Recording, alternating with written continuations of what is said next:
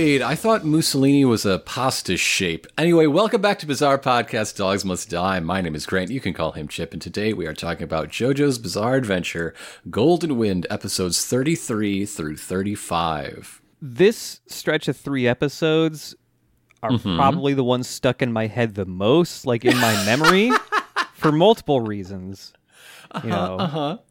Getting closer to the end, there's going to be some big things happening, maybe some new plot revelations, something like that. But also, there's just a lot of crazy shit going on here. This is just 3 episodes of crazy shit. There's not even really a fight per se in these episodes. It feels like the story was about to get to its end, and Araki went, "Wait, I just had a crazy idea." And I mean, I love it. I mean, there's skirmishes, but I really don't think there's a fight, you know? Yeah. Maybe one of the biggest stretches in JoJo without a fight. So let's start with Episodio 33. His name is Diavolo. And we pick up right where we left off with Bruno having lost the strength to stand, but he's so determined to get into the Colosseum. And as Doppio is about to karate chop him into double death, he's like, wait a minute. This guy's so determined to get into the Colosseum. Yeah, Doppio's just, wait a minute. I should just help Bucciarati here get into wherever he wants to go. He can't lead me to these big secrets if he's dead. Exactly. Yeah. Doppio decides to play nice and offers to help Bruno, take him wherever he wants to go. And Bruno's just he's going to get his assisting the elderly merit badge. Absolutely. And that brings us to the OP. And Bruno is in a real bad way. Yes. It's hard to watch how much his body has failed him following, the fallout of that last fight. And what do we think? 18 hours of being dead? Yeah, at least. Everything is so compressed in this. Yeah. Bruno is also beginning to act. It's not just that he's acting weak. He almost feels like his memory, he's getting a little dotty. But yeah, he tells Doppio, I need to go across the road to the Colosseum. And as they're getting ready to go, Bruno takes one step forward, walks into a little knee-high railing and trips over it and almost gets run over by a speeding car before Doppio can save him. So yeah, Doppio does reach out, grabs him, and saves his life from just getting splattered. And now he's confused. This guy's hand feels like a corpse. Wait a minute. He cannot see or hear. But if he can't see, how can he ask about the giant gash on my neck? Wait a minute. The giant gash on my neck is hidden by my turtleneck. None of this makes sense. Yeah. Doppio's just a little freaked out, but decides to, keep going on with this, taking Bruno across the road. And as he gets halfway across the road, there's a median there with a little, the median's 3 feet high. Right as they pass by that, Doppio sees oh shit, Misa's right across the road. Just he's just rubbing the building. Yeah. Never been to the Colosseum before. I gotta rub it. Just give it a nice stroke, Yeah. I mean, I get it. Whenever I'm walking down Addison, I do go out of my way to cross the street and touch Wrigley. I understand, Yeah. And so Doppio just ducks behind this median, and Bruno's just hey, why did we stop? We gotta. Time is running short. I gotta fucking go. Okay, for multiple reasons. I'm melting. The hacker man's gonna die or something. I don't know. So Doppio's okay, new plan, same as the old plan. I can't deal with all these guys together. Gotta kill this dude now. But then his phone rings. Yes. And Bruno is so immediately confused. And Doppio keeps making the telephone ringing sound, opens his bag, pulls out a phone, and just screams into it why the fuck are you calling me right now? This is the absolute worst time to do this. To which Bruno replies, for God's sake, what perplexing game are you playing? Yeah. Meanwhile, on the other side of the road, we've got Giorno, Trish, and Mista running around. Trish is in turtle duty for once with Narancia inside the turtle, I believe. And she is getting a bad feeling because she can sense her dad's soul nearby. So Giorno orders her back inside the turtle because he's so worried about cooties. And just because Trish is back in the turtle doesn't mean we won't be seeing her. Because as like the headlights speed by, like Bruno's vision fuzzes a bit, and he sees Doppio as Trish. He thinks he's with Trish now. Yeah, and the boss on the phone is telling Doppio, I don't know how the fuck it happened. This dude's a zombie. There's two boys and a girl in that boy. Yeah. It's just a whole lot happening. And the boss theorizes, like, okay, this dude has lost his sight. He lost hearing from the previous fight with Sekko, but he can still hear and see people because he's got soul vision.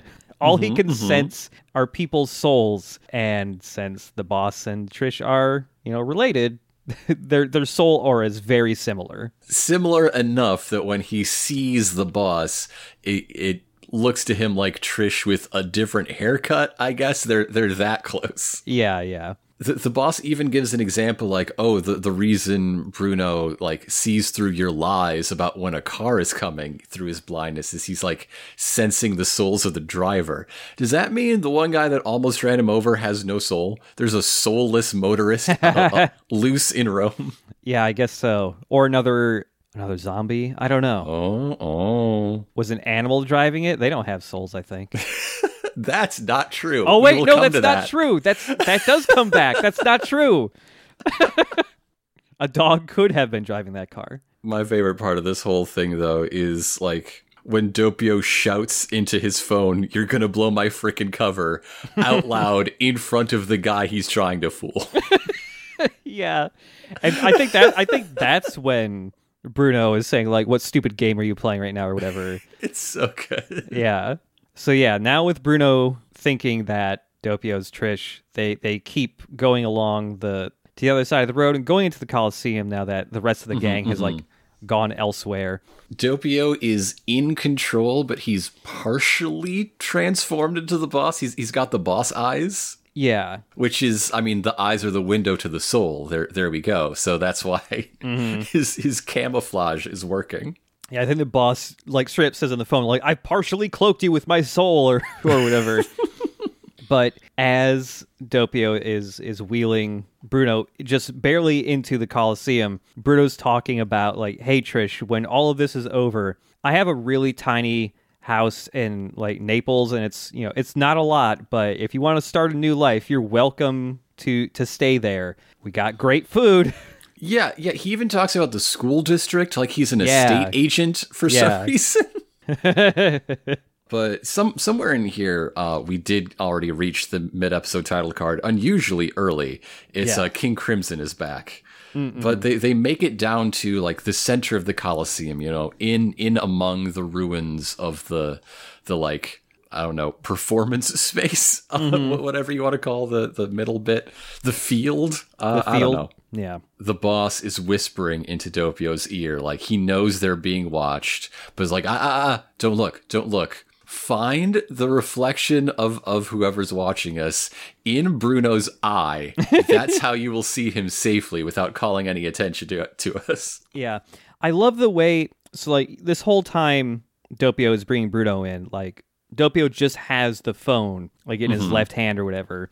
And I just love like the when the boss begins talking again once they're in the Coliseum, like the angle you're looking at Doppio, you can't see that arm until just like his hand with the phone just like boop right out from behind him, like as a completely separate person. So yes, of course, it is Polnareff looking down on them, and Polnareff is a professional. This is not his first rodeo. He's like, hey, I don't know who the fuck this is wrapped around you, Bruno Bucciarati, but they were not invited. You gotta freeze, do not move, do not take a step closer, or I will fucking end this right here. Yeah. And Bruno's just like, hey, this person has only been with us for a couple days, but you will see that she's not a part of the mafia. She's on our side. Her name's Trish, and Polnareff's like, what the fuck do you mean she? Wait a dot dang minute here. Mm-hmm. I don't see any ladies around, and I would know. I love to look at ladies. Still have that Polaroid of those legs I took 20 years ago or whatever. There's two things I know in this world, babes and toilets, and I don't want to poop on that. So I think about that beautiful woman who vomited and exploded in that alleyway every day. And there was a larger woman inside that smaller woman. So, it was a twofer. Best day of my life. And so the boss has some advice for his sweet little boy. Act furious at him for doubting your femininity. Do it, Doppio. So Doppio just kind of puts on a bit of a falsetto and just like, hey, fuck you. And it works. And Polnareff's just like, oh, my bad. Say whatever you will about Jean-Pierre Polnareff, but he's a firm believer in self-ID, and we respect him. Yeah. Not insult or anything. He just goes, sorry. My deepest apologies, mademoiselle. Yes, that's what he says. Oh, it's so funny. But, okay, just because, we've cleared that up doesn't mean he's trusting, on other fronts still. So the next request is, I'd like to see her stand first and no sudden movements. This is Little Red Jojo's Hood. Like, yeah. What big stats you have. Oh, yeah. Yeah, as Polnareff is saying, okay, show me your stand. Don't fucking move. I will determine if you're trustworthy by you doing this. Polnareff is holding on to the special arrow, the 3-pronged arrow with the bug on it. Mm-hmm, and the boss, through Doppio's eyes, is able to see this go like, what the fuck? Yeah, the boss does not know who this is at all. Completely clueless. And Polnareff's like, hey, come on, bring it out. Quote, think of it like lifting up your skirt nice and slow. Yep. Uh-huh. That's our Stardust Crusaders Polnareff. All right. That's Polnareff, yep. Oh, one step forward, 2 steps back. Yeah. Maybe the other way around. I don't know. Yeah. Also, Polnareff is thinking to himself, wow, I can feel the bloodlust from here, which is like... I feel like no one's done that in JoJo for a while. That's also like him bringing back the Part 3 stuff for a bit, just talking about bloodlust, the bloodlust energy. And also, if that's true, maybe you should, I don't know, do something about it. Yeah. But like him shifting his gaze and like readying himself has brought the arrow into view in the reflection in Bruno Bucciarati's eyeball. Yeah.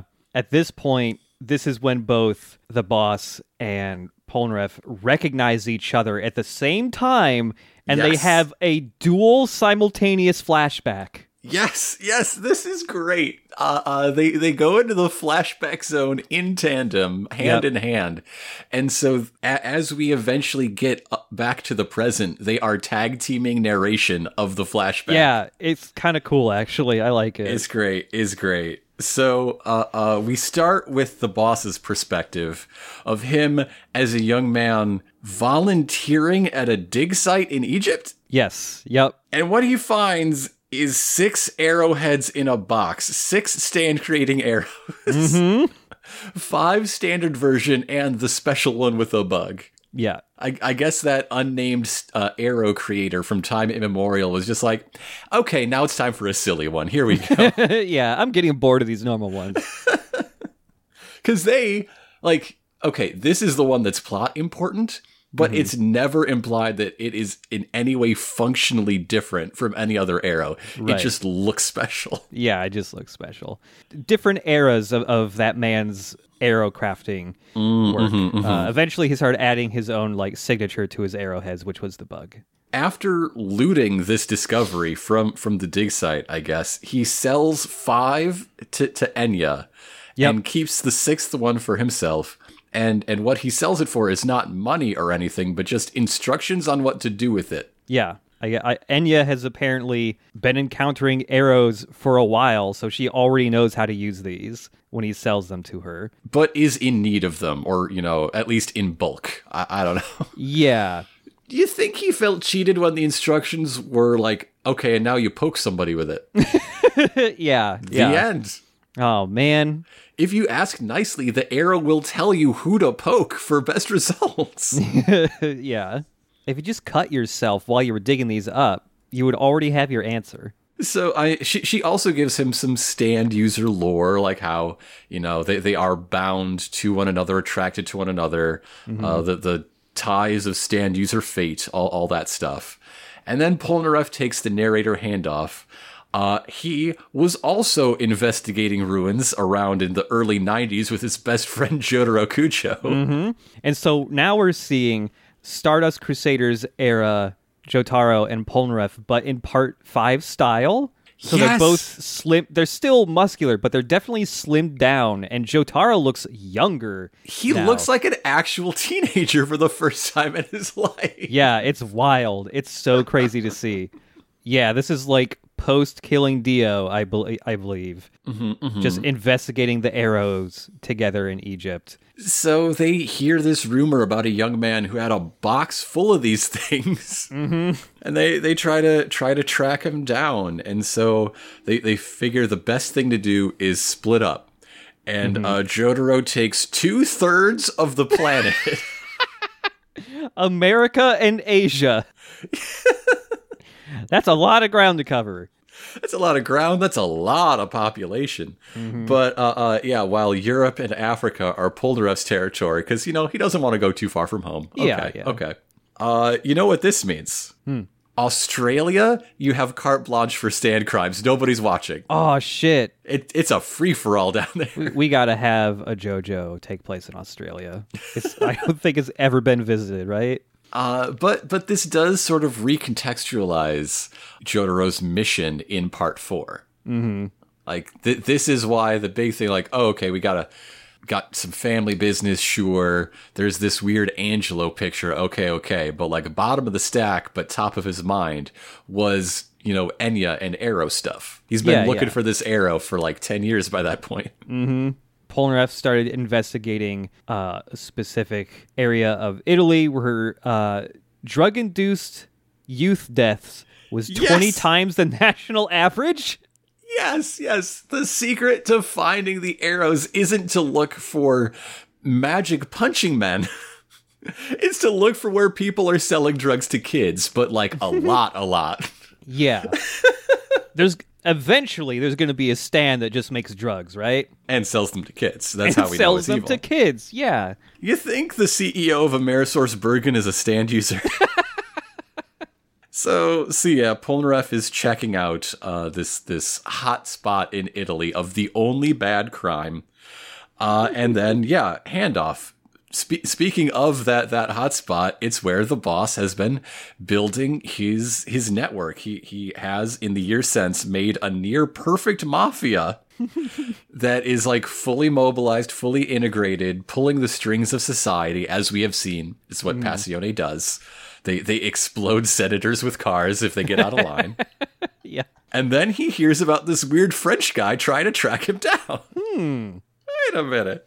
So he decides to take care of him personally, after all, and they have a cliffside showdown high over the Mediterranean. Hell it's very picturesque. And this is when it hands off to Polnareff again for narration, and Polnareff starts off with saying, I made 2 mistakes!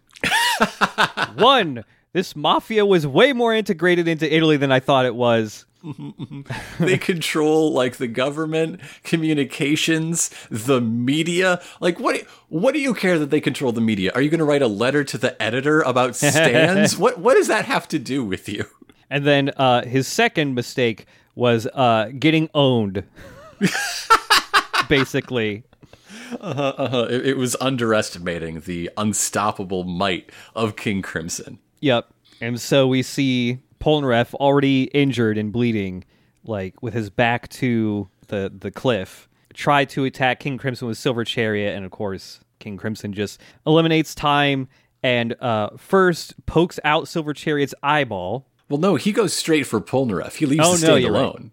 Right. It's like a karate chop through Polnareff's face. Yes. To fuck up his now fucked up eye, and then another karate chop that takes both of his legs off in a single swing. And yeah, Polnareff, with all like half of his limbs missing, just falls like 300 feet onto a rock down below, just blood everywhere, and survives. The Mediterranean has turned blood red, and I choose to believe that's literal. It's he bled that much. And yeah, that's when we get back to the present, where the boss is shocked that Polnareff fucking lived through that. There must have been a fucking Speedwagon submarine or something right next to him to immediately bring him in. Well, one of the manga anime differences is in the book originally, when Polnareff is talking about how Passione like cut him off from communications, that was specifically to his Speedwagon allies. That's why he couldn't call for backup from Jotaro or just a bunch of people with peed agon hats or anything. Yeah. Damn. That's the Navy. That's how you tell it's the seafaring division. Pentagon. The Pentagon. That's right. Following their moment of mutual recognition, the boss is like, "Oh shit, how is that guy here?" And Polnareff's like, "Hey Bruno, that's not who you said it is. Get away." And like the instant he says that, Doppio is just gone. Bruno is on his hands and knees. At this point, completely incapacitated. He's barely alive. Something rolls by Polnareff and like hits his wheelchair. And it's a part of his binoculars he had that were like resting nearby. They're on the ground in pieces now. Meanwhile, the others have made it to the Colosseum, and they notice that like their steps fall out of rhythm. They're like so focused on like time skipping, they see just that. Like, oh shit, fuck, things are happening. Yep. Polnareff's up on the second level, and this is when Doppio starts to walk up the stairs towards Polnareff. And he sends them to the Shadow Realm. Yeah, they go to the King Crimson Shadow Realm. Like, the stones of the Colosseum are, like, torn away as like, a star field swirls around the platform on which they stand in the King Crimson time zone. Yeah. It's so cool. It's so good. And the King Crimson time zone is where Doppio switches into the boss. He walks behind the remnants of one of these pillars while taking his sweater off, and that's all the wipe he needs to be like, bam, this is what Diavolo looks like. It's me. Yeah, so Diavolo is Doppio, but buffer. His hair is completely down. He gets little, like, watermelon seed splotches all over his pink hair. And he's wearing a mesh shirt that's, I guess, has been beneath the turtleneck all this time, with tails, with, like, long tuxedo coat style tails. I guess you could say this is a shirt, but really it only goes down to the nipples. It is extremely fashion looking, though. Like, damn. But yeah, tails on it. And we switch from Doppio's voice to the boss's voice, which is very deep and raspy and menacing. I think the boss's English dub voice in this is really good. It's a lot of fun. And he gets to have some fun in the next couple episodes. Oh, yeah. Too. So time restarts after, so I guess from everyone else's perspective, a second of lost time, and then blip, the other boy now, here he is. Yep. And Polnareff says, walk up these steps and see what happens, asshole. Yeah. Yes. I have the high ground and you're stuck down there. I love this moment because Diavolo's big reveal is an inversion of Dio's big reveal. It's Polnareff on top of the staircase. Yeah. God, that's so good. I didn't even think about that. Yeah, that's so rad. That's a good callback. Fuck. And I never even processed that. So yeah, as Polnareff is saying, like, hey, don't fucking test me. I'm above, you're below. I have the advantage. He bites his index finger. You're my brother, Anakin. This is set in 2001. The prequels are just coming out. Yeah. Polnareff bites his index finger so it starts bleeding, and the blood drops are dripping onto his leg. And the boss is like, yes, if you watch the blood drops, you'll be able to see when time skips. And I'm like, yes, you could have worn a watch. Yeah. Yep. This is when Diavolo charges at Polnareff, and Polnareff is just watching the blood drops, and when he sees several more suddenly appear on his leg, that's when Silver Chariot pops out and does like a fucking Ocarina of Time ass spin attack all around him. Silver Chariot is, of course, so fast. The only way you can outspeed it is by being able to manipulate time itself. Yeah. By doing this, like, AoE sweep at light speed, Silver Chariot does land a gash down the forearm of the boss, and he's like, yeah, you're pretty good.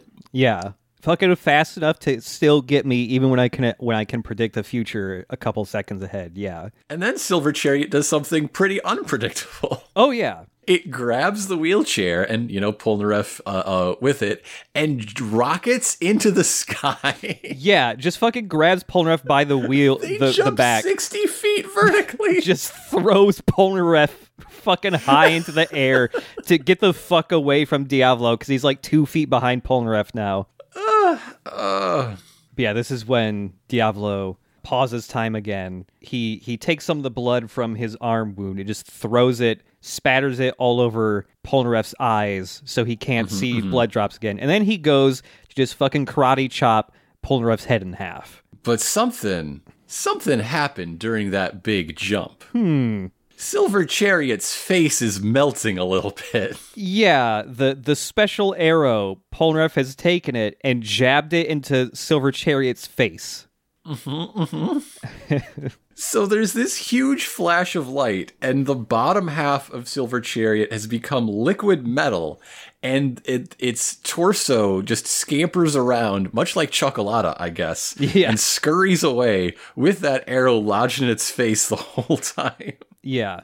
Polnareff is gasping for air, thinking to himself that this was a really desperate action he just took, but it's the only way to protect the arrow. He hopes that this action is enough to get the arrow into the proper hands. And this is when Diavolo, super pissed off about this and confused as to what the fuck is going on with the arrow, he punches Polnareff clean through. Like so many before him. Oh, yeah. He gets the Abacchio send-off. And now Silver Chariot just dissolves entirely while Polnareff collapses.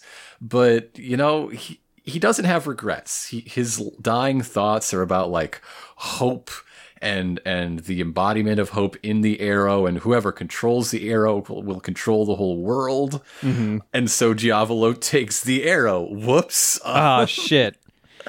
And the last thing, like, you get one last close-up of Polnareff's face as the life, like, fades out of his eyes, and you get the spirit fog, the spirit mist coming out off his body, and you just see, like, a big collage of the entire Stardust Crusaders gang last time. They're all there in various poses, various moments throughout their journeys together.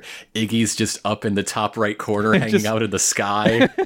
Also, it's hard to see because it's covered up by Polnareff's face on the left, but fucking one of the enemy stands is there, too. Yeah, the Hail to You fake genie stand is here. Yeah, for some reason. Along with the Jeep they had for 15 minutes before Duel destroyed it.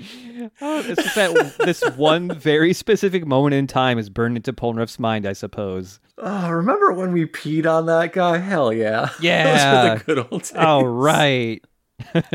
So yeah, Jean-Pierre Polnareff is now dead. We are running out of Crusaders here. Yeah. And Diavolo, like, thanks him for his service as the Turtle Trio finally, gets up to the arena field of the Colosseum and finds Bruno. But that's not quite the end. Because our final image is of Silver Chariot with a brand new look and some swagger. He's strutting. Oh my god, yeah. Diavolo just sees this like shiny jet black figure that fucking has got a stride to him. And he's walking away from Diavolo and he's freaked out, like, how the fuck did you get here? And the final shot of this episode is the camera zooming in on the back of the brand new Silver Chariot with a imprint of the arrow, like an indentation of that special arrow, like burned into the side of his neck. Yeah, he got a neck tattoo. He's bad as shit, man. Yep.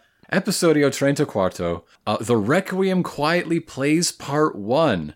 Quick recap of that whole cliffhanger situation, while Diavolo now demands answers from the Silver Musketeer. Yes, God, yeah, Silver Chariot looks like a Three Musketeer now a little bit. Cool fucking hat. He's got a cool, jaunty hat.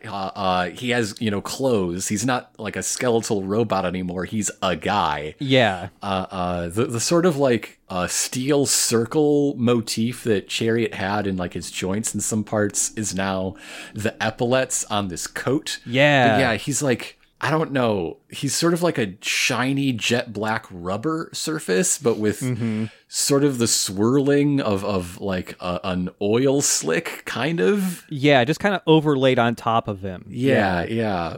And yeah, he's got like sort of poofy pants, not quite jodhpurs, but Yeah. wide-thighed pants that taper toward the knee. And yeah, he just looks like he's there to make Cardinal Richelieu eat his words. And Diavolo's just watching this new Silver Chariot walk down the stairs slowly. And it's kind of like steaming too, like from where the arrow imprint is on its neck. It's just kind of sizzling and steaming. And as Diavolo tries to continue to walk, he notices, whoop. Hey, who are you? What the fuck? What's going on? What's going on? And then the arrow clatters to the ground and he's like, did I drop that? How did I drop that? Wait a minute. Yep. It just kind of tumbles down the stairs and Silver Chariot just picks that up. And as Diavolo tries to chase after him, he just gets really tired, eventually falls to his knees, and then sits down and falls asleep. Everybody's had a very, very long day. They all deserve a nap. Bruno collapses entirely for at least 4 reasons. Yeah. Meest is asleep, Trish is asleep, Giorno's asleep. One must reason that Narancia is asleep inside the turtle. Yeah, the turtle's asleep.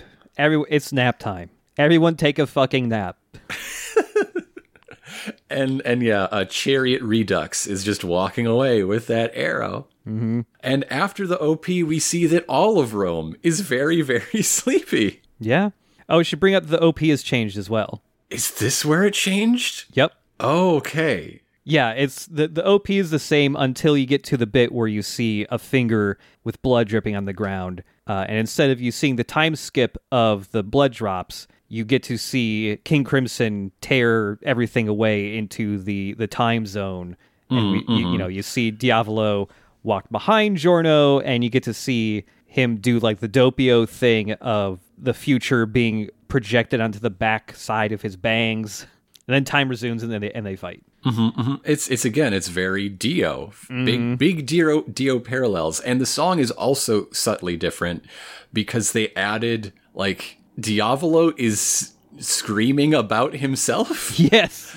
While an Italian choir is chanting other things, and that Italian choir keeps going after time resumes, backing up the Japanese singer saying "hell no," etc. Yeah, it's pretty cool. But back out of the OP, it's not just the main characters and villains that are asleep here. Everyone in Rome has fallen asleep, at least in the next several city blocks, because the dog is asleep outside. There's a woman and her baby who have just collapsed on the road and are asleep. 2 cops. Yep, and the perp in the back seat are all asleep. Yeah, and they were driving slowly, but their car just kind of coasts into a pylon and crashes into it very, very gently. So back in the Colosseum, a flower blooms and a little bee emerges, and I think, oh, what has Gold Experience got up to in the meantime? And the answer is nothing. This is just a nice little bit of some pastoralism in the middle of our adventure story. Yeah, and some time passes. It was nighttime, and now it's like early morning, and it started to rain. It's a little foggy now. So Giorno and Trish wake up in the morning rain, and Giorno is shocked to see that his hands are covered in blood. He's like, what happened here? I didn't do this. So Trish runs over, steps on Mista's gun, which like flips it up into the air, grabs Coco Jumbo, crouches behind cover, and the gun falls perfectly into her hand. Jesus Christ, put this girl in a fight. Let her fight. Except that's not quite what happened, because the person I've been calling Giorno is not Giorno. Yes. And the person I've been calling Trish is indeed Mista.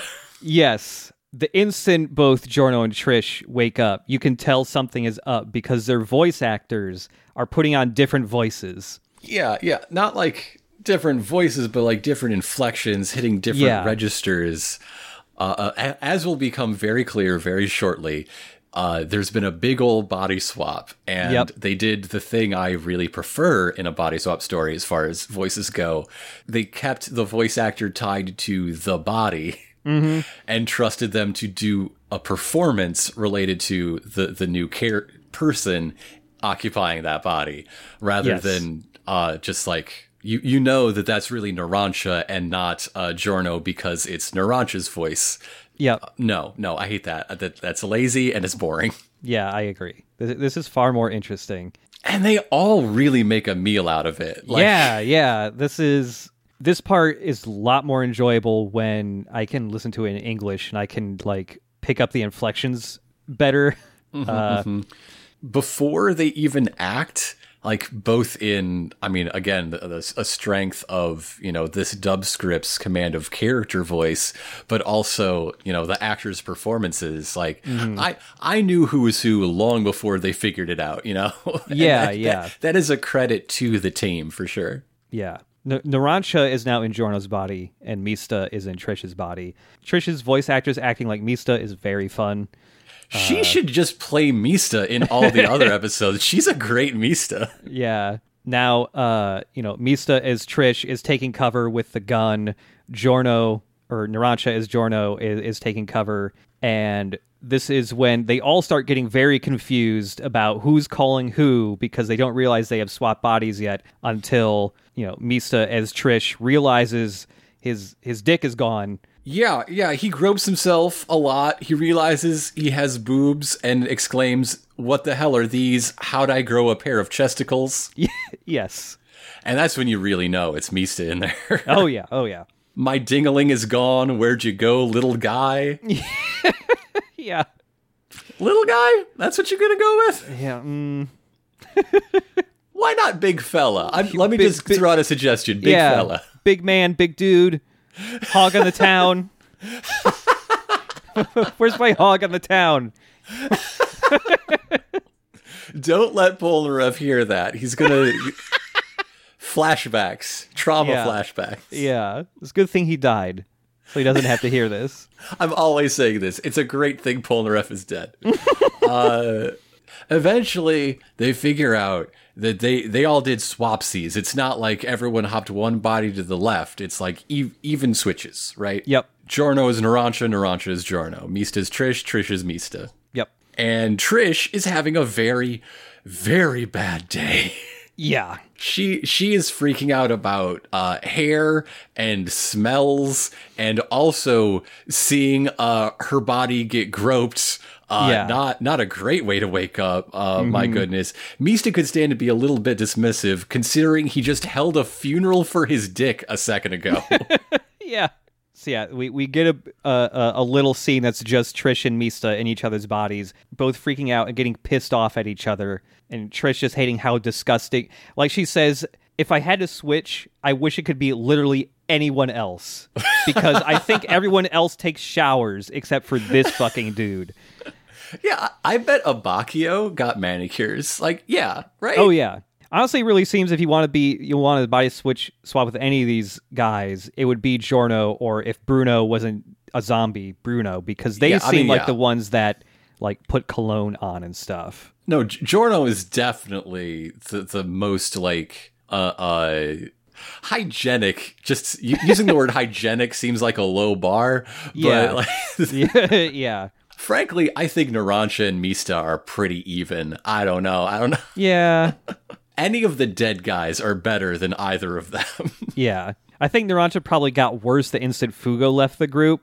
Yeah. Finally, no one left to tell me to brush my teeth. The weirdest thing in this whole swap is seeing like stillness and deliberation on Narancia's face. Yes. Yeah. Narancia's voice actor does a really good job at acting like Giorno. It's so uncanny. Like, that's, oh my, you should not be doing that. No. Yeah, there's even aside from the performances, there's also like in some scenes you can really tell they took care to make everyone just like hold their stance differently. Because the Rancha stands around way more like Giorno now. Like you, even if he didn't speak, you could tell he's acting like Giorno right there. And Giorno doesn't really get slouchy, in comparison. Yeah. Trish, though, is really laying it on a little bit thick. Hey, can we pull it back a bit to focus on the task at hand? Like, she's really going for how she wants everyone to know exactly how disgusted she is, to the point that Mista says, quote, "Words can hurt as much as bullets sometimes." Yeah. And frankly, he would know. Mm-hmm. So this keeps going, honestly. The two of them, they will not let up, to the point that we get, shall we say, a discussion on the custodial care of the body vis-a-vis itchy undergarments. And yeah, Mista in Trish's body just like keeps itching at the crotch region because everything she's wearing. God, what does he say in the English dub? He says it's like two rubber bands pulling his ass apart or something. Something like that. Yeah. Yeah. But while those hijinks are happening, Narancia in Giorno's body is trying to figure out, like, hey, can we still pull our stands out? What's going on there? And after trying to pull out Aerosmith and it not working for a second, eventually it pops out, and yes, their stands have switched along or have come along with them. So everyone still has ownership of their own stand, just in a different body. And their stands are fucking supercharged. Yeah, everyone's stands have got more powerful than normal right now. Mista fires off Sex Pistols and is able to like destroy 6 iron railings on a fence nearby with a single bullet. I'm pretty sure destroying a part of the Colosseum is a serious crime, though. Yep. It's okay. It's one of the cool crimes. We did not sell any drugs to the Colosseum's kids. Yeah, it's fine. Narancia surprises me because he's the first one to consider that Bruno may not be Bruno, still lying unconscious in the middle of the field here. Yeah. Bruno's body is, just limp on the ground now, like 100 feet or so away from them. And everyone's just like, is he alive? And even, is he the boss? Yeah. And it's like, okay, let's keep our distance for now. And this is when Giorno in Narancia's body notices, hey, the turtle's alive. It's crawled up onto a little pillar nearby where it's got like a little outcropping halfway up it. And it's moaning about its pain. Yeah, it's like, man, this hurts. There are a few little moments we skipped. There is a like cutaway outside, and all of those bystanders are waking up in swapped bodies. Like the mother's body is crying while the baby is awake and trying to like comfort her. The one cop in the car has swapped with the criminal in the back, while the other cop in the car has swapped with a sparrow. That is a sparrow that now has the mind of a man hanging out on the hood of this car. God, yeah, and you can tell, and the sparrow is just like tweeting a bunch, very concerned sounding, while the actual cop is just going tweet tweet. And a guy and his dog have swapped. Both are barking at each other. Yeah. Yes. Yeah. So we know that turtles are susceptible to this as well. Perhaps even stand user turtles.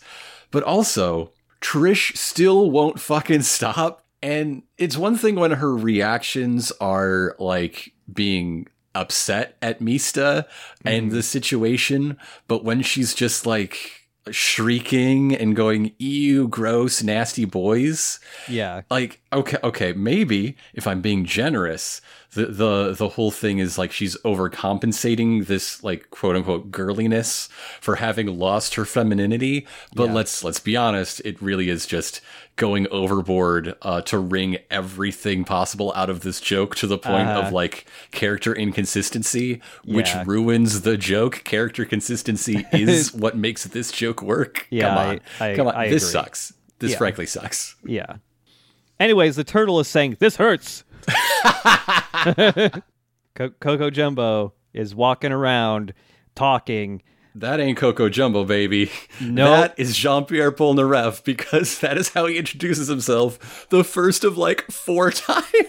Yeah, yes. Every moment possible, this turtle will turn around and say, I am Jean-Pierre Polnareff.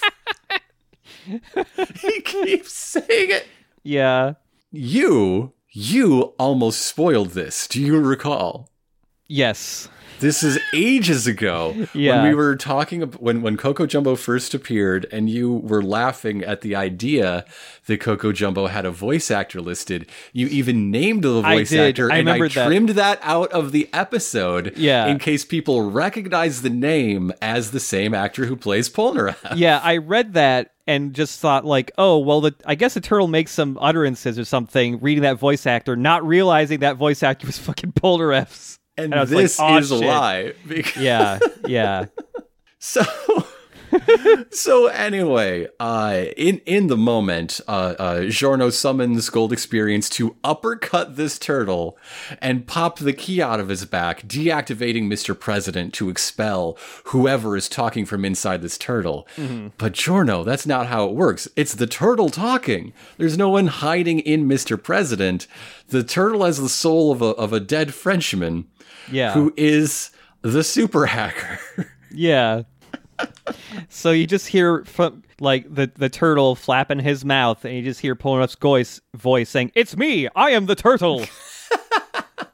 So that brings us to the middle of the episode. The title card is a diagram of who swapped with who, and Bruno has got like a big question mark. Yes. Still don't know. Mm-hmm. So the reason I didn't want to skip that cutaway outside, we see like the swap between the dog walker and the dog, the cop and the bird. The animals, even though they are home to the souls of adult human Italians, they still just make the dog noises and the bird noises. Yeah. This implies that Coco Jumbo could speak human language all along and just didn't. Yeah. Yeah. He just had nothing to say. Coco Jumbo was taught, if you have nothing nice to say nothing. And Coco Jumbo is actually a very mean turtle. That's what I think. So just, God, imagine if Polnareff's body was still just slightly alive, and it was just also speaking English, but just being a huge asshole or something. How can you tell the difference? Yeah. I guess it wouldn't be sprinkling in French every few words. Yeah. Oh yeah, I know all the French swears. I watch JoJo's. So Polnareff is claiming responsibility for this current situation. The Arrow did all the big swapsies and the big sleepies, both. And so Narancia hops up onto some of the ruined stone around and gets a bead on Polnareff's corpse because he is a dedicated fact checker. He's like, yeah, this checks out. That 0 Pinocchios on this one, sir.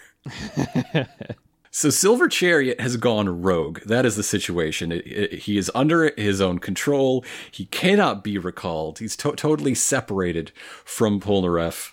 And this turtle trying to be commanding is adorable. I love it. He thinks he's a little Frenchman, this little turtle.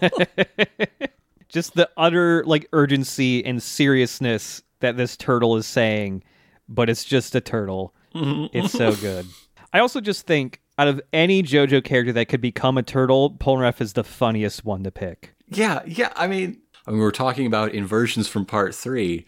Like, what's the funniest thing that that could be a ninja, a turtle? And we've been riding that wave for almost 40 years now, right? Yeah. What's the funniest thing that Polnareff, the dashing swordsman, could be? A turtle. He could be a turtle. But also, going back to one of the points we talked about way back in part 3 about how Polnareff is the most grounded to bodily functions and physicality, and he's a smelly boy who's always peeing on things, and now he's completely disembodied. He's a floating ghost. I mean, I guess he's re-embodied. He's a turtle, but there is something spectral and ethereal about him. I mean, we didn't get much of wizened post showdown Polnareff, but there is something to an idea that was a middle stage. I would like to have seen a Polnareff really reliant on Silver Chariot to do as like a mobility aid to live through his non-embodied self before he becomes a non-embodied self. Yeah. This is when Polnareff is starting to talk about like the nature of this special arrow and all of this, and he's just like, "Okay, it's story time. Gather round, children." He's full of flashbacks. He's just stuffed to the gills with them. It's been so long since we've seen him. He's got so many stories to tell. But yes, now we're flashing back to 2 years ago after he had already been heavily injured by Diavolo. Depending on the month, I guess, this is happening during Diamond is Unbreakable. What was Polnareff up to? He was convalescing in an idyllic farmhouse. Yes, hiding away in this village. The arrow that he had with him had fallen behind like some furniture and a wall. He does not start the flashback far enough back to tell us how it got there. Were you doing baton tricks? Right. Is Polnareff real into devil sticks? How did that get back there? Come on. You could be honest. Yeah. Polnareff is having difficulty grabbing the arrow where it is because, you know, he's bound to his wheelchair. Yeah, he can't figure out a way to like arrange his body and his chair to get the reach and the angle to get behind this dresser, and he's just like, "Oh right, I'll do that thing Grant said like 30 seconds ago. I'll have Silver Chariot go get it." Yeah. And this is when Silver Chariot, when he goes to pick it up, accidentally like cuts his finger on the arrowhead and begins to immediately have like a bright golden glow emit from his body. And everyone and everything passes out. The cows out the window just collapse. Yeah. And this is when Polnareff figured out that this arrow, stands can level up if they touch this arrow. Yeah, this big bright light emerging from Silver Chariot's finger, it begins to like transform into the Swag Musketeer, and Polnareff just snatches the arrow out of Silver Chariot's hand before any of these unknown changes can become permanent. Yeah, and then all the cows and farmhands wake up, thankfully. He just talks about like, okay, because I died, it completely separated me from the stand, which is doing its own thing now. And I've been desperately trying to find someone like you to pass this arrow onto because I can't fucking deal with Diavolo. He's too fucking strong. He believes himself to be too weak, and spent all the time since trying to find his brave warriors to destroy Diavolo, and seize the arrow and like entrust it to someone worthy because it is like the ultimate power. Like he believes in his very heart that if you can make cows get real sleepy, you can rule the world. Yeah. And so Polnareff tells them, hey, your number one priority now is to go get that arrow back from my new upgraded Silver Chariot before the boss does, and master the power of the arrow. There's like another dozen arrows banging around. You can get another arrow. Yeah. Jotaro has 2. He has 2 now. There's a busted one on the floor of Pulpo's jail cell. What happened to that? But Polnareff's like, wait, I'm not done. Quote, I have one last shocking piece of information to give you. Yeah. He's been so lonely these past few years. Yeah. And he asks for Trish, and he's just like, hey, the boss has 2 personalities. This is a significant difference between the subtitle translation and the dub script, because that's what he says in the subs. He just straight up talks about there's 2 personalities, but in the dub he's much vaguer and doesn't seem to understand how it is, only that it is that boy is 2 boys. Yeah. It could be anything. They could just be 2 people blinking out of a portal or something. I don't know. Who could say? But in the subtitle, it's like, he has split personalities. There's 2 souls, 1 body. Yeah. This is significant later. And this is when Polnareff says, like, hey, there was a boy that somehow disguised himself as you, Trish.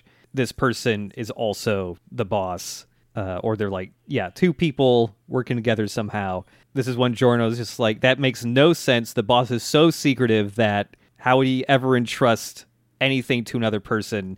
But that is when Aerosmith spots Diavolo's body rushing back toward the Colosseum. Mm-hmm. All discussion is halted as Giorno. You know what Giorno does?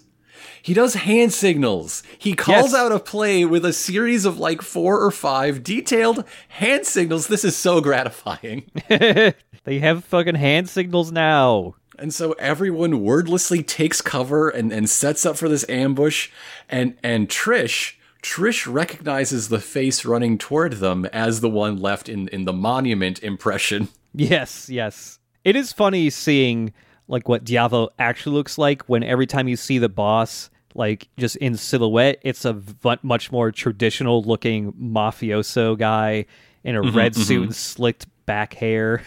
Well, now it's action time. The hair goes wild when it's time to kill people in the field personally. Yep. Diavolo's body, with whoever is in the driver's seat, is rushing towards them. Everyone is fearing for the worst.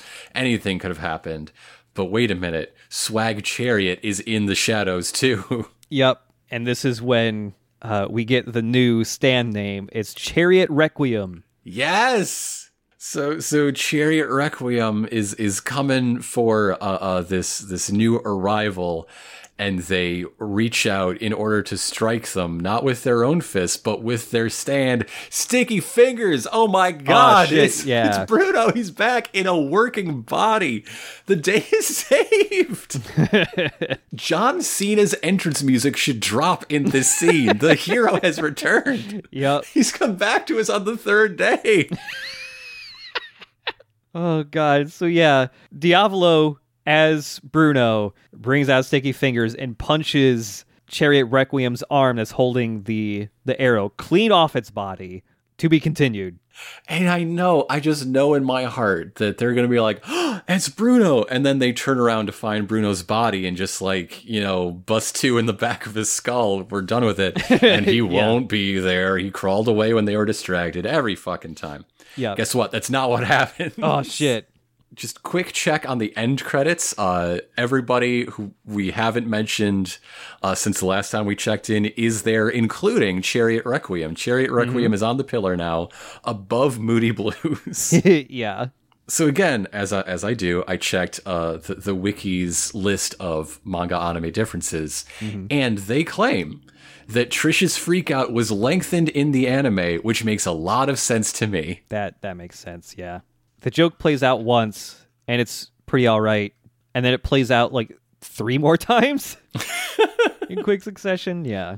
So the last episode we're talking about today, Episodio 35, The Requiem Quietly Plays, Part 2. Recap of the body swaps and Bruno's triumphant return. And now, as Bruno has arrived, he immediately knows what's up. He recognizes everyone from their vocal cadence. Yes.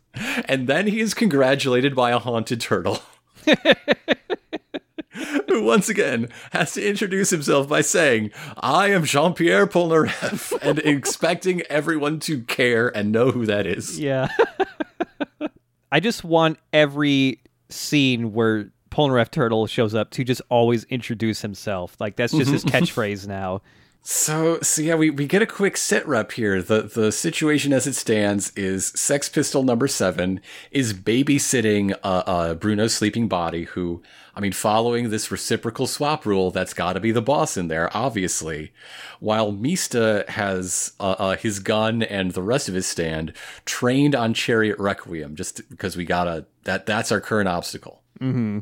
And yeah, Chariot Requiem is slowly getting back up. So Bruno, as Diavolo, goes to pick up the arrow. It's still like being held onto by the severed chariot arm. And as he goes to pick it up, Sticky Fingers' arm busts out of Diavolo's arm and begins to choke him. Bruno's getting choked out by his own stand in a borrowed throat, yes. Yeah. So Sticky Fingers will not let Bruno get that arrow. So Meest is like, okay, I got this. fires a couple rounds at the arrow to knock it out of Requiem's grasp again, which works. But then the pillar behind him stretches and warps as Sex Pistol number 1 rides a larger bullet than usual somehow. Found a magnum round from somewhere, threatening to make, quote, that thick skull of yours holier than a dog shit eating priest. Number 1 has gotten profane. Yeah. Shame on you. So as this bullet is rocketing towards Mista, Trish comes out with Spice Girl to soften the bullet so that when it collides, it doesn't do any damage. And now Sex Pistols number 1 is just like a rabid dog screaming and just kicking Mista's face repeatedly, trying to kill him. He expresses a desire to, quote, paint the streets with your chunky noodle juices. Yeah. And so the other Sex Pistols have to come up and like slap the shit out of number 1 to wake him up and return him back to normal. Meanwhile, Chariot Requiem just grabs its hand, puts that back on, grabs the arrow, of course. Mm-hmm. And just kind of just glues its arm and hand back on and just walks away. And so now the challenge ahead of them is clear. Like, Chariot Requiem is a rogue thing that its only purpose is to protect anyone and everyone from the arrow, including our heroic good guys. Mm-hmm. And it can turn their stands against them to do it. Yeah. So it walks down the street. It's going past all those swapped people still, like, coming to terms with their situation. Mm-hmm. I want to bring up that, this is... people call, like, this is Chariot Requiem, but any stand that gets hit with an arrow to get more powers, people in the fandom just call a Requiem stand. So a lot of people believe that at the end of Diamond is Unbreakable, that is also a Requiem stand, they think. Okay. Because I mean, it wasn't the stand that got hit with the arrow; it was a person. Exactly. I was going to say I don't buy it, and that would be my point. Yeah, that's correct. Actually, it's a person and a stand getting hit with an arrow gets different things. Just more powers, or a completely new stand, like as a Pokemon that just evolved. Chariot Requiem has like 8 powers. Yeah, back outside, we see that guy and dog that have swap bodies, and there's a bit where like the person who's now a dog is just sniffing the ground and drooling and howling at the sky, and the dog man speaks in English. Yes. And goes, "Hey, pipe down." This honestly feels like an editor bringing up the same joke I did earlier. Yeah. Okay. The man in a dog body has to actually speak, or this old Coco Jumbo Polnareff thing makes no sense. Yeah. I want to hear the little sparrow talk. Well, I don't know. The people voices, at least Polnareff's voice is coming out of the turtles, so I guess it's not like when people switch bodies and they have the same voice. But I just wanted to... What if they were playing the long game and that voice actor was also doing the turtle noises all along? Yeah. But meanwhile, back inside, number 7 has a warning. Diavolo is waking up. Mm-hmm. And so Bruno orders his own body to be shot, but Mies is like, I don't want to shoot your body. You're going to need that. Yeah. And Giorno, who's in on the reason that no, he's not going to need that, just sort of assuages Mista like, no, it's okay. Once the boss in Bruno is dead, I can fix the body and then we'll put Bruno in it right as rain. Right, Bruno? That's what you were thinking, huh? Wink, wink. Yeah. So yeah, Mista shoots the boss twice. And Narancia sounds like the all clear. There's no breath coming from this body, so they're all good. There was never breath coming from that body. We need to be open. No secrets. Never. But Narancia is checking to see, like, okay, is there anyone else around on my radar? Oh, no, we're all clear. It's just us and, no one else here. And Narancia sighs, a little breath of relief. And it's like, okay, all we got to do is get this arrow from Chariot Requiem, and we'll all be good. And when all this shit is over, I want to enroll in school again. He wants to go to school. He wants to eat a real good pizza. He wants to reconcile with Fugo. He's only 3 days from retirement. He's going to propose to his girlfriend because she deserves it. And he's discovered this big secret that the whole war hinges on. Yeah. They could not signal he's about to die any harder. Yeah. Yep. That's what I'm trying to say. Yep. When someone just turns around smiling, thinking everything is almost, completely wrapped up and says, I can't wait to get home to eat a big pizza. That feels like you're going to die any second. Especially because then he pledges to Trish that he will protect her until his dying day, which really makes me think that's today. Here it comes. Yeah, maybe 10 minutes or so. Meanwhile, Mista is asking Trish, hey, give me all of my bullets. They're just all in your boots. That's where really Mista should have been telling Trish, hey, all of my bullets are in your hat, but sure, I guess there's more in the boots too. But she hands them over, except while she's handing them over, they're suddenly all in Mista's hands. Oh shit. Oh fuck. Oh fuck. Yep. And everyone's freaking out hey, how the fuck did time just skip? We just blasted the shit out of Bruno's body, and that body has not moved at all. Diavolo has to be dead, right? But Mista is distracted by something even more serious, even more deadly and worrying. Trish dropped 4 bullets on the ground during the time skip. And Mista's not handling it very well at all. You gotta drop one more bullet. You gotta drop one more. It cannot be 4 bullets. And so now is the time I'm thinking, wait a minute. How does Doppio factor into all this? Right? Yeah. But the characters don't notice that because they don't know the Special Precious Boy. They do know a different Special Precious Boy who hasn't said a lot in a minute. Everybody but Narancia has been freaking out once they notice the missing time. And him not shouting about something is very suspicious. Yeah. And this is when Bruno looks to the pillar to his left and sees one of Giorno's ladybug buttons down below. And there's blood trickling all the way down this pillar. So they follow the blood up to see Giorno's body, which is Narancia, of course, impaled through every rod in a grate. Yes. There are 6 inch-and-a-half thick steel rods through his body, pinning him in this sort of repose that I can only imagine is inspired by La Pieta, of course. Yep. Of course it is.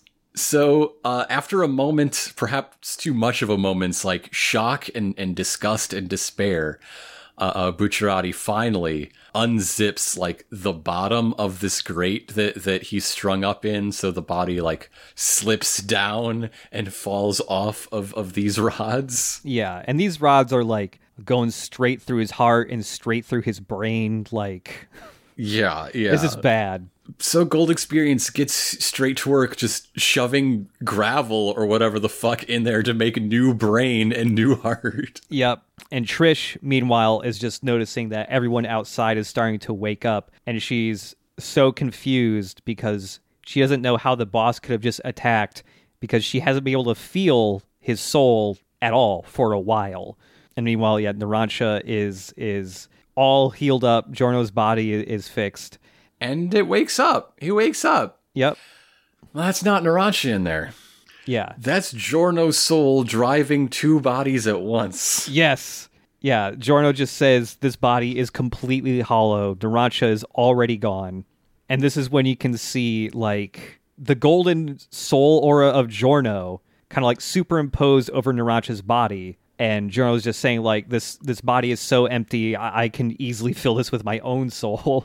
He even floats the idea that he could be both of these boys for indefinitely. Yeah. He doesn't do that, but he just wants everyone to know he could if he wanted to. Yeah. And this is when both Narancia and Giorno's bodies start crying at the same time because they're both Giorno.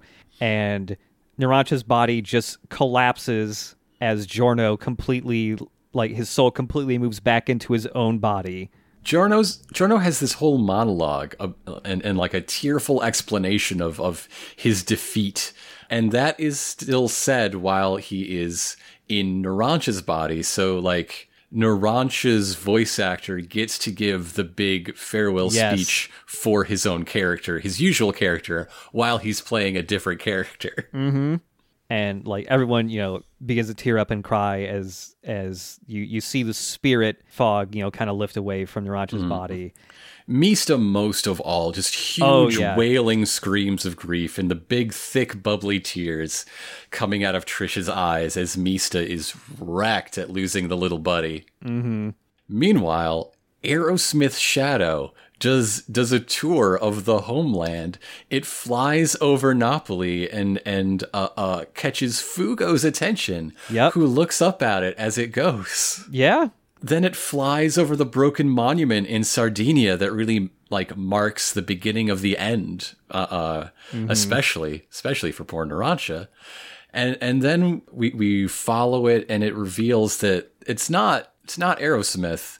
It is a bird. It is a little just happy, free, wild bird that goes up into the clouds, and it's sweet. It's a touching little thing. Yeah. And that leads to a mid-episode title card with Silver Chariot, the normal one. And without the it doesn't have the music sting, because we want to maintain the gravitas, the somber mood, even into the following scene that still maintains that stillness as everyone is just sad. Everyone's grieving quietly, and Polnareff, who did not know this boy, breaks the silence and wonders if, wait a minute, what if that sweet pink-haired fella and Diavolo were one body with two souls? Yeah. Which has got to be so disorienting for subtitle-only people. You said that. You said that 8 minutes ago. Yep. It really casts doubt on that being the most accurate possible thing. Or are we supposed to believe that Polnareff is wow, what if I wasn't making shit up? What if I was right? Yeah. So yeah, as Polnareff is wondering this, there's a bit here where Polnareff is saying a person's mind can sometimes fissure due to a shock received as a baby, and we see a black charred baby body floating in space or something, growing an extra head or something. And as it grows more, that extra head becomes extra other parts, and they split into two fucked up silhouette bodies. Yeah. And so yeah, we're falling back on the very common explanation, especially common in media, about people with DID being, capable of monstrous acts, but not all the people in their head, just the one you really got to fucking watch out for. Mm-hmm. Being a result of childhood trauma. Moon Knight, streaming now on Disney+. So, but this is all exposition he's providing to support his theory that Bruno's body, with all of the brand new bullet holes in it, is housing Doppio, and some other guy we don't know somewhere is the vessel for the boss. Yeah, they have split up, and so now everybody is getting on edge, because it's just okay, who the fuck is Diavolo now?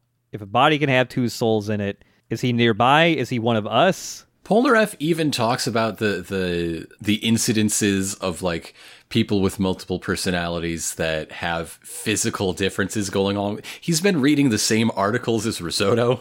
Yeah. He does not bring up any German philosophers, at least. Yeah. So everyone's priority now still is to try and figure out where Chariot Requiem has gone. Because we're having echoes of Kira in the boss now. Once you find the guy, he's not the guy. He's a different guy now. Mm-hmm. So yeah, the big question is the boss coming to finish us off one by one? Or is the boss after the arrow? And Polnareff is hey, yeah, he's definitely after the arrow. We should go get the arrow. And as they're getting ready to leave, Giorno puts his hand on the pillar that Narancha's body is resting against. Yeah. And just says, sorry we got to leave you, buddy, but no one's ever going to hurt you again.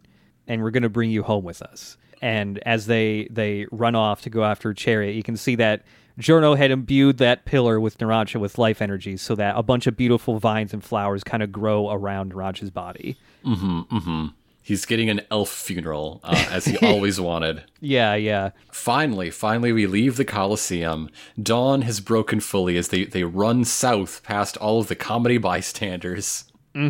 Perhaps the most significant bit of shtick that happens here is the criminal, who is now in a cop, has, busted out of captivity because, he's not handcuffed anymore. The cop is. Yeah. And he begins catcalling Mista. Yep. Because he doesn't see Mista, he sees Trish after all. And so he gets shot through the cheek. Yes.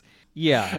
And then Mista takes the handcuffs and runs one of them through the hole in his cheek, which is then attached by, the other side of the handcuffs to a lamppost. So he's just locked there. God. Yeah. I have to assume Mista did something with the handcuff keys, so this is not a simple thing. Yeah. But Jesus Christ, Mista. Jesus.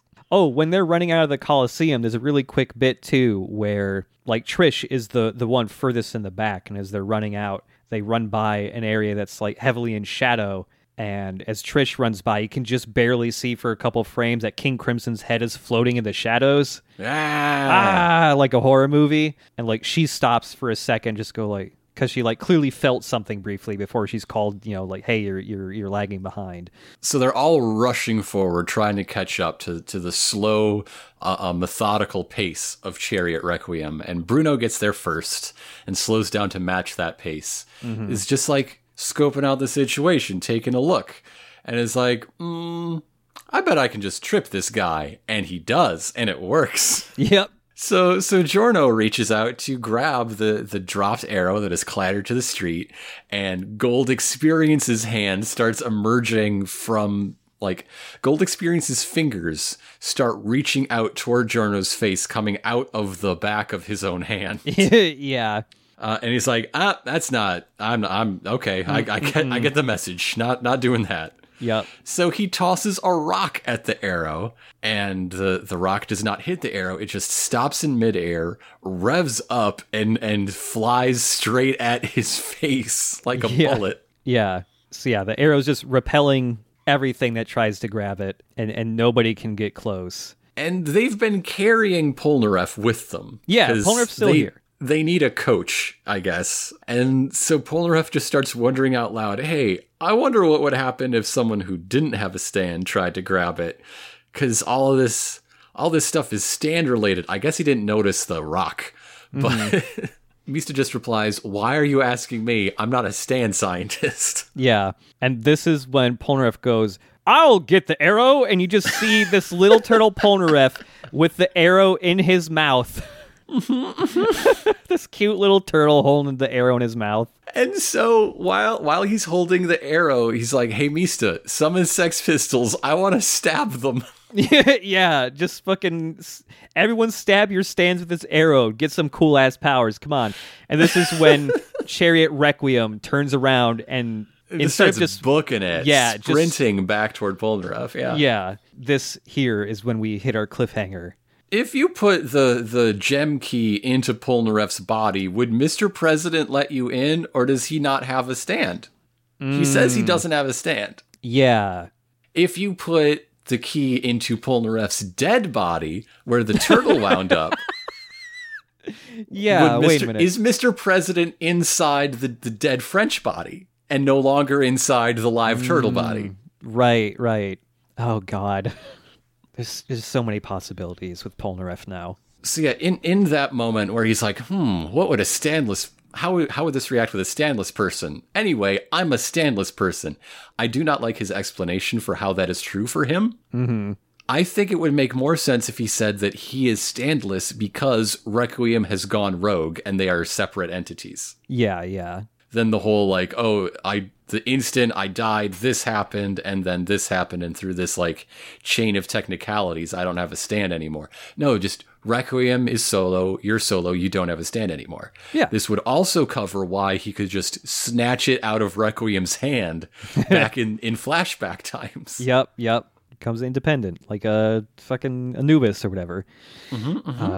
Yeah. Who I'm sure was forged by the guy who made the arrowheads way back when. Yeah. I still believe this, and all this like arrowhead lore is only making it more clear to me. Mm-hmm. Maybe the steel of Anubis is from the alien. Oh shit. the alien virus meteorite. Oh my god. But then if people were getting stabbed with a sword, they would get stands maybe. Oh, well, it was forged differently. He did different. Oh, sure. It forged differently. Done. The forging process killed the virus in the yeah. There's just like a little bit in the hand that binds it to you, and that's why when you take Anubis, you get more fashionable. Yeah, makes sense. I love this part of of part 5. It's just wild. When I watched this for the first time, and I was just like, "Oh shit, Polnareff's back! Damn, that's kind of cool. I missed him a little bit. That's neat to see him." And then he died pretty quick. And was like, "Oh man!" And then he was a turtle. I was like, "Oh, more Polnareff!" But now he's a turtle. That keeps reminding you he's Polnareff. God, the next time Polnareff has to like report to the Speedwagon Foundation, and he's just a little turtle and has to fucking talk to Jotaro like this.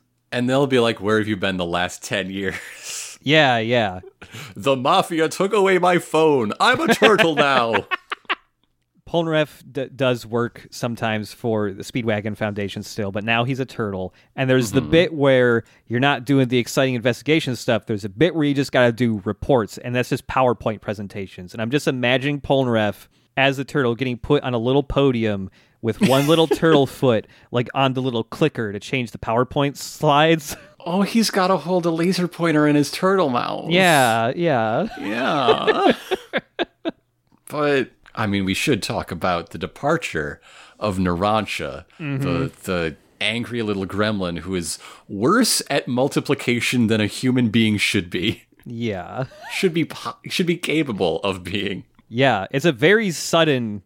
Like he goes out like Avdol does almost, where it's just like a very sudden, like almost like kind of senseless death, where it's just like he was here and now he's gone. Abakio is the same way. He's just like out in a second, blink of an eye. Yeah, no one's going out in like a big fight where they win or they're just able to barely save somebody but die in the process. They're just getting murked. And yeah, at least Abakio left behind his stand's smashed face sculpting. Narancia is just like, hey, we're safe. No, we're not. Yeah.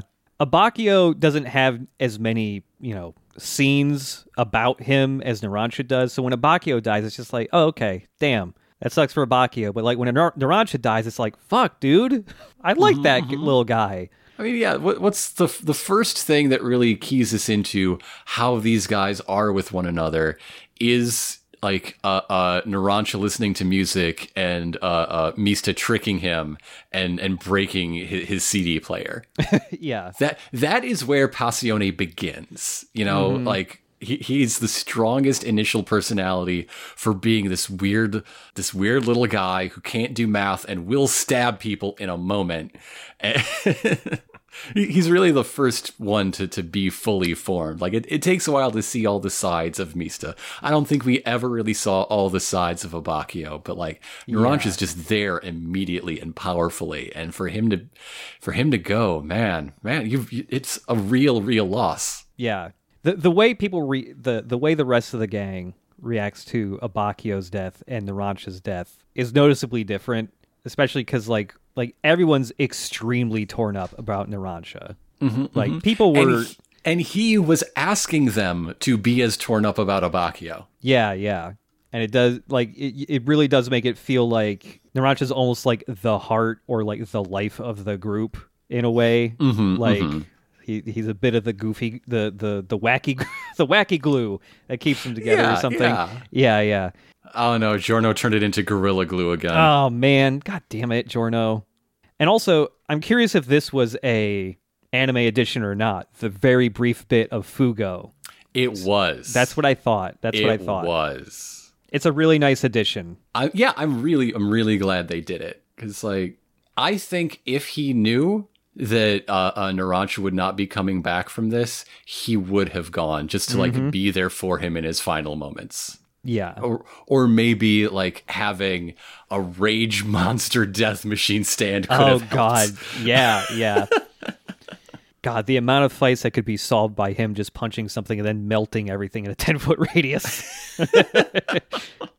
Yeah. And like the whole sunlight disinfectant thing, and you get to fights that have different lighting conditions or something. There's something there. There's potential there that really was left on the table when Fugo is just like, I'm not going to be a character anymore. Bye. Yeah. You can see me in a book later. Bye. Yeah.